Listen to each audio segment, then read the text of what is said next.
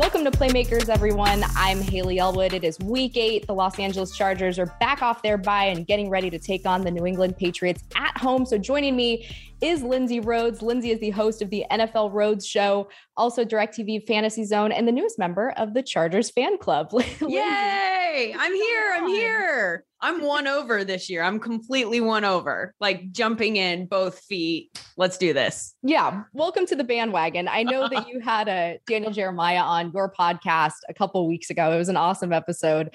And you were talking about that. You were talking about how, you know, NFL fandom, when you work in the media, is a little different, a little weird because you kind of abandon maybe that one team, but you kind of can dip like TV shows. You gave a good analogy. You like Succession, you like Ted Lasso, you can like all of them. The Chargers are one of those TV shows you're now following. Just kind of what are your impressions of this team and why are you coming on board? Well, so most notably, the first thing that I was like, I'm here for this is Justin Herbert is one of those quarterbacks. I'm not breaking any news here. Everybody knows this at this point. Like, he is an ascending quarterback. I think he's somebody that we're going to be talking about for years to come, that is going to be in that conversation at the top of the league, the top quarterbacks in the league. When everybody puts their lists together, he's one of those names that's going to come up for years. He's so good. And he's not perfect. Nobody's perfect, but he's not at this point in his career. There's still, those plays. It's not like they're just moving the chains all the time, but like when those big moments come up on third down, he nails it. He's so clutch in ways that I think are hard, that like clutch thing is hard to track tangibly, but it just feels like he has that. And that's exactly what the Chargers have been missing for, I don't even know how many years. We don't need to go down that road, but I feel like he's the guy who kind of puts you over that hump so that now you're winning the games that you should be winning. You're not losing those games at the last second, like that have plagued the Chargers for so long. He's just a special talent. He throws a beautiful ball. He makes big plays. I just love him. He's kind of a low-key personality. Love the hair, like the sweet lid coming out the back of the helmet. Like, he's just got a lot of swag. I like him. And then Staley. He's got the headband too. For sure. Right? Yeah. And then Staley, how can you not like Staley? I don't know how anyone could listen to Staley talk about anything, about football, the way he handled the question about Gruden, all of it. Every time he opens his mouth, I'm like, that is exactly what, if I were a fan of a team, I would want my head coach to say to that particular question. I just love him. I love how aggressive he is. I love all the fourth downs. There's a lot to love. Yeah. I'm in love. I'm in love with the Chargers. We'll take it. We're excited. Yeah, we're excited to have you. I think the one thing with Staley too is when you talk about how he presents himself to the media, I mean, he's the same guy in the meeting rooms. And I think that's where you can see the buy-in on this team happening and this team being 4-2 right now. Like I said, coming off their bye. But it seems to be working. It seems to be working really well. I do want to ask though, because I know you kind of workshopped maybe some fan club names with DJ. Oh gosh. Did you come up with one? No. No, I'm taking suggestions. Okay. And since Chargers fans are primarily the people that are listening to this, hit me up, Lindsay _Rhodes on Twitter. I'm here for names of my newfound Chargers fan club. It started out a Justin Herbert fan club, and the suggestions I got were like Rainbow Herbert and Just Incredible. And I kind of love those because they're so bad that they're actually good, like it should be cheesy. It's kind of like a fantasy football name, I guess. You're looking for something that just makes you like groan and roll your eyes, but also smile. But now that I have really, I'm adopting the whole team, and not just Justin Herbert. Now I need suggestions that are a little bit more inclusive. Sure. So yeah, we'll open those up. Hopefully you can get some. We'll tweet it out. Get some people to tweet their options to you. All right, let's get to this game. Chargers are 4-2, Patriots 3-4. Hate to go back to last year, but just gonna, we have to mention it's the elephant in the room. The Pats beat the Chargers 45-0. Two very different teams, but this game is taking place on Halloween. I know Chargers fans do not want to be spooked again by Bill Belichick and his hoodie coming into SoFi. What do you kind of overall make of this matchup? I think this is a big test for the Chargers. And I think it's kind of a low key big test. I think a lot of people are not really giving the Patriots a lot of credit this year. And for good reason. We understand what we saw from them last year, though Chargers fans know better than most that sometimes, even a not so good Patriots team can can hurt you. Yeah. But this year, I think what the Patriots are doing is like they're building. They're sort of slowly putting something together. And last week, I think was a big week for them. You had it was the New York Jets, right? Yeah. So understand. And then you even had Zach Wilson get hurt. So you're talking about a backup quarterback. Like it was a mess from a Jet standpoint. And yes, like, okay, take the opponent out of it. The Patriots did exactly what you're supposed to do against a team like that, though. And the fact that the Patriots put up 54 points, I think it was off the top of my head, is incredible because that is not an offense. So from a fantasy football space, which is the Sunday show that I do, you look at the Patriots and you're like, I don't know about the assets because it's just such a low volume. You know, they're like one of those teams that's like death by paper cut. Like it's not exciting. It's not big play. It's not the Chargers. You're not going to hit Mike Williams, you know, for 20 plus. And you don't have like a guy like Austin Eckler who's going to explode for, you know, big offensive numbers. They're just going to kind of like methodically do what they need to do to try to win the game and be in the game. And in week 6 against the Cowboys, that was Mac Jones throwing the ball 21 times. He had 7 pass attempts in the first half. They were all perfect though. I mean, it was 7 for 7 for 100 yards and a touchdown, exactly what they needed to do. And this was in an overtime game. They took Dallas to overtime. And that was a game where, so Mac Jones had 21 pass attempts and Dak Prescott had 51. Like it's just, they're not that volume offense, you know, they're just that team that's like a little bit scrappy and they just sort of do their job. And it's all the boring Bill Belichick stuff that you've heard for years. But then last week, you've got 36 pass attempts against the Jets and you have Mac Jones's first 300-yard game. And so you're starting to see that he can do some of the things that we were wondering he couldn't do. He did go downfield a little bit more. So I think that they've just been very smart with their approach to him and that he is a very good quarterback for that particular offense and team that doesn't want a quarterback that's going to go in and make mistakes. Like he's not going to lose the game because he's going to go out and make a bunch of mistakes. Had a rough one against the Saints. But aside from that, he's not turning the ball over. He's very efficient. He knows where to go with the ball. He knows how to get out of trouble. It's not sexy, but it's effective. And then this week in particular, when you've got Damian Harris, who can attack you on the ground, and you and I both know that that has been an area of weakness or not a strength for the Chargers. Yep. And then you've got Brandon Bolden that can come out of the backfield and they can use him in the passing game.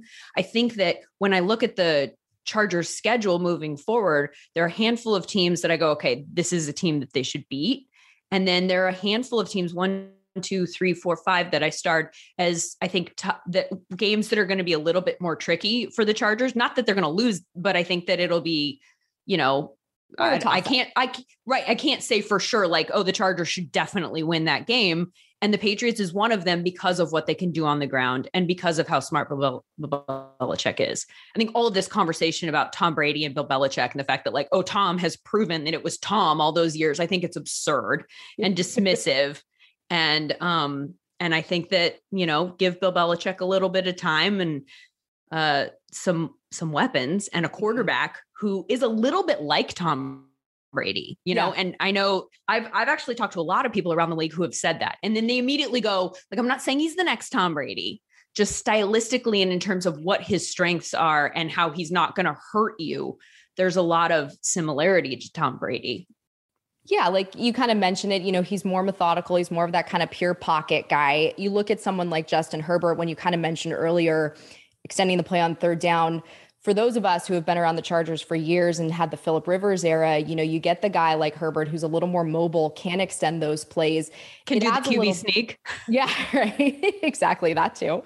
It adds a little bit of a different element. When it comes to that Baltimore game, Herbert had said, you know, where they kind of got defeated was the Ravens defense just brought a lot of looks that they hadn't seen on tape. They disguised a lot. Tom Brady was on this Manning cast earlier this week, and Peyton had asked him about defenses, and he said, you know, Bill kind of keeps it the same. That's sort of what he does.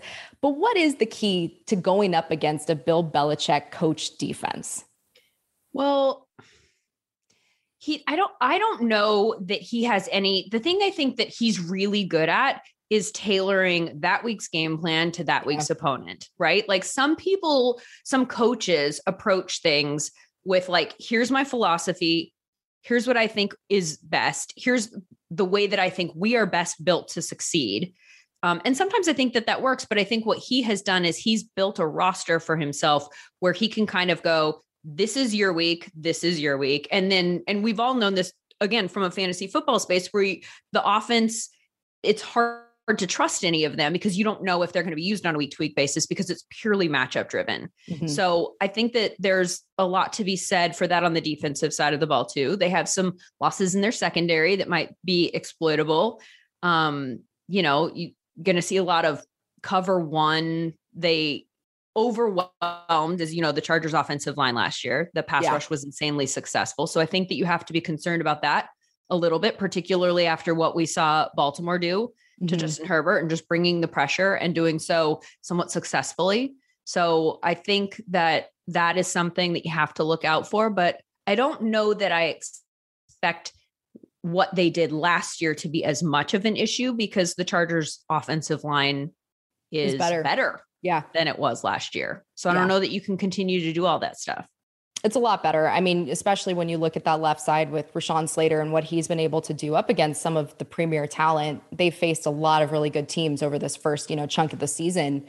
And obviously Matthew Judon is a different kind of animal and he'll be going up against him this week at SoFi. But yeah, I get that. And both of these teams, like we said, are different. Bill Belichick talked about it. I mean, he heaped praise on Justin Herbert and the Chargers, as he usually does. I always love playing the Patriots because you get soliloquies of 7 minutes of, oh my gosh.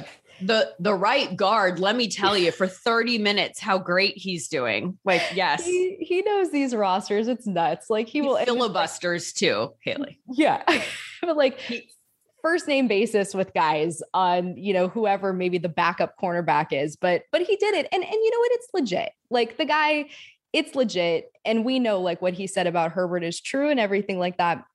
But when it comes to the coaches, all these kind of matchups that the Chargers have had recently, whether it's going up against Stefanski or John Harbaugh, this one against Belichick, it's kind of old school, new school almost when you look at those two coaches, right? Very much. Yeah, that's a good way of looking at it. And the Patriots 2 weeks ago did something, I think it was against the Cowboys when they took a knee several times at the end of the half.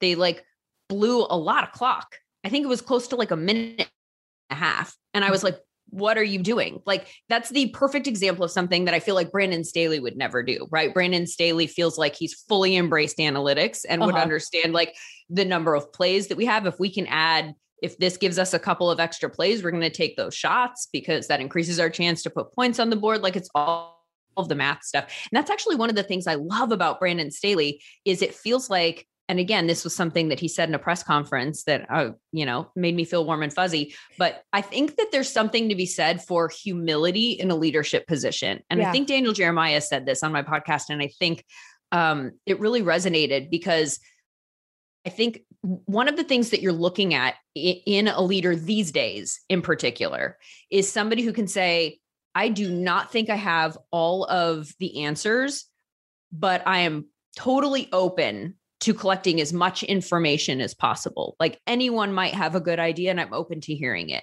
And I love that. I love that he is willing to take in the analytics stuff. And then obviously he's putting that, he's weighing all of that stuff with a coaching decision in a specific, like, he's not like, okay, well, every single situation like this that presents itself is going to be exactly the same. Yeah. But he's open to hearing it and he's not shoving it aside because he knows best, and I think we do still see some coaches around the league that do that kind of thing. And I don't know that that's the right approach moving forward. Yeah. It's an interesting when you bring up sort of processing information and taking it. He's made that very clear from the beginning about the collaboration that he wants with these players. He talked about, I think it was OTAs or training camp, I forget, but talking to guys and sort of going over plays and getting their input. What do you like? What do you like on first down against this team? What do you like? And then collecting that. And he said, look, it makes guys feel more confident when they go into games on Sundays.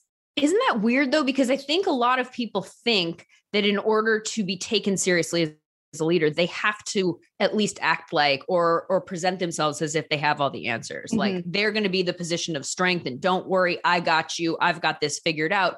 Whereas I think particularly younger people now, and the guys that are in the game right now, there's like, just as a society, I think everyone has sort of gone down a road of authenticity is what we're all looking for. Nobody wants that like stilted announcer thing. Nobody wants anything that just feels false. And to have a coach standing up there and presenting themselves in a way that suggests that they do have all the answers, it just feels false now. And Bill Belichick can kind of get away with that too, because we all think he does have the answers, right? Like he's been doing this for how long? Right. You have that built-in credibility, but particularly for a young coach. And I think there's some examples around the league that should go unnamed, where the way that they're approaching it, I'm just kind of sitting back from a distance and going like, this isn't the right way, because those guys are not going to believe you. And I think you actually build up belief by being somewhat vulnerable. Vulnerable might not be the right word, but by suggesting like, hey, I am open to all of this because I don't have all the answers. I think that actually weirdly makes them trust you more and feel more confident in your leadership that you're going to make the right decision. Yeah. Because they know you don't have all the answers. They know you're not perfect. Right. And they have good reads. I mean, they have their meters, they can sense BS or whatever it is, don't want to use that word necessarily, but you know what I mean? Like they get it, like to put it your way, if someone isn't being authentic. And I think you see that too, even talking with someone like Derwin James, where he said he was texting Brandon Staley 1,000 times to draft Asante Samuel Jr. And luckily the board shook out the way it did. But I asked him, I'm like, that was so early on in your relationship. You guys had only kind of known each other for a couple months now, but you could see that even back then, even so early on, it was building and it was like that. And then here we are in week 8 into the season and it seems to be growing. Yeah. And Derwin James, by the way, since you mentioned him, holy moly, what a talent. Yeah. If he had just been, hadn't dealt with the things that he'd had to deal with at the beginning of his career, I think that guy would be a household name. I know. And it's been fun watching him on the field with Nasir Adderley, which is again, something that we haven't had a chance to see to the degree that we'd wanted to see it. And then I think also, was a thing that hurt them against Baltimore. Yep. Not having him back. What is his situation in terms of playing this week? I believe he will play. I believe he's practiced fully the last couple of days. That's a good thing for this Chargers team too. They're getting healthier. Whereas in Baltimore, you didn't have Drew Tranquill, you didn't have Justin Jones up front, you didn't have Kenneth Murray. Drew, I believe, was practicing. Justin, I believe, and Nasir, I think all those guys likely, hopefully should be back, or as Staley likes to say, trending in a more positive direction. So you get that health, which is good, which is something that was missing over the last time, at least, that this team took the field. But I'll ask you this in terms of fantasy, what do you like in terms of for Chargers? What are you liking in this game? Oh gosh. Okay. I haven't really looked at the game matchup in terms of like, let's see. I mean, I think you always, I don't know. I feel like the Chargers are one of those teams that in fantasy, there's a saying like play your studs. You know what I mean? Like don't overthink it. Yeah. And I think the Chargers are kind of that team in terms of Austin Eckler and Mike Williams, certainly this year. Yeah. And how about like Joe Lombardi's offense for him? Holy cow. And Keenan Allen. I mean, I think you just play all of those guys. And then on the Patriots side, I would want to fire up Damian Harris and I would want to fire up Brandon Bolden. And unfortunately, in a couple of my leagues, I have to fire up Nelson Aguilar and I might have to fire up Kendrick Bourne because it's a very deep league and my roster is gross at wide receiver. But they got really interesting last week with Kendrick Bourne throwing a touchdown to Nelson Aguilar. So again, to my point about like last week, they were doing a bunch of things that you wouldn't expect them to do based on what they had done for the first 6 weeks of the season. So I'm really looking forward to this matchup. I think it'll be close. I think the Chargers should win. I expect them to win. I think that game against the Ravens is, a lot of teams have those kind of blips on the radar. Like it's just an off week and nothing's going their way in the matchup. Yeah. I mean, you've seen it happen with the Ravens for crying out loud. Yeah. So I don't know that there's a team out there, and the Cardinals, we're taping on Thursday here. So I think this is a tough matchup for them tonight, but they're the only team that hasn't fallen to somebody. So, And I think there's I don't even want to say, because if people are listening on Friday, I don't want to look stupid or whatever, if they just like run the Packers. Yeah. But hey, it's a week to week league, any given Sunday, Thursday, Monday. Luckily, we're only playing on those days this year and not a COVID situation as much as last year. But oh my gosh, I know. But yeah, before we go, I actually just want to touch on Mike Williams really quickly, because you just mentioned him from that fantasy perspective and just from sort of an NFL perspective overall. You mentioned him as a fit in this Joe Lombardi offense. It's been incredible to see what he's been able to do, but just how impressive has that been? And maybe has it been surprising to you at all? I've been totally surprised. And I don't know that I should have been. I mean, people who are closer to the Chargers like yourself, maybe you saw it coming because you're seeing him out there at practice. I think for those of us that are just kind of watching the games, it's easy. It has been easy the last few years to kind of forget about Mike Williams. You know, he's that guy who you're like, well, there's so much potential there, but it just hasn't really panned out. It hasn't panned out consistently. And I don't know if that's just been usage or injuries or a combination of all of it. But this year, I mean, you could get Mike Williams in drafts this year, and he's like a league winner at wide receiver. He's been very consistent, and just the way that he's used in this offense, I mean, it's affecting Keenan Allen's fantasy value negatively just because, but sometimes what is bad for fantasy is great for real world football, right? Yes. You want as many options as possible. You want guys that are harder to double. Like you look at the Lions, and TJ Hawkinson is pretty much the only fantasy asset that they have from a passing game standpoint outside of DeAndre Swift coming out of the backfield. And it's taken a toll on TJ Hawkinson's value, because you're seeing teams double team the tight end because they're not really worried about the wide receivers.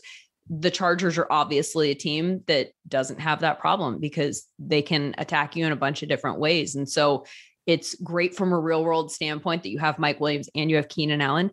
And then from a fantasy standpoint, obviously got two very playable assets. And I think Mike Williams is going to win some people their fantasy leagues because, you know, if you can get a guy that late in a draft who's going to produce the way that he has produced, that's how you win them. That's what we like to hear. Lindsay, thank you so much for coming on. If you want to check it out, check out the NFL Roads show wherever you get your podcast.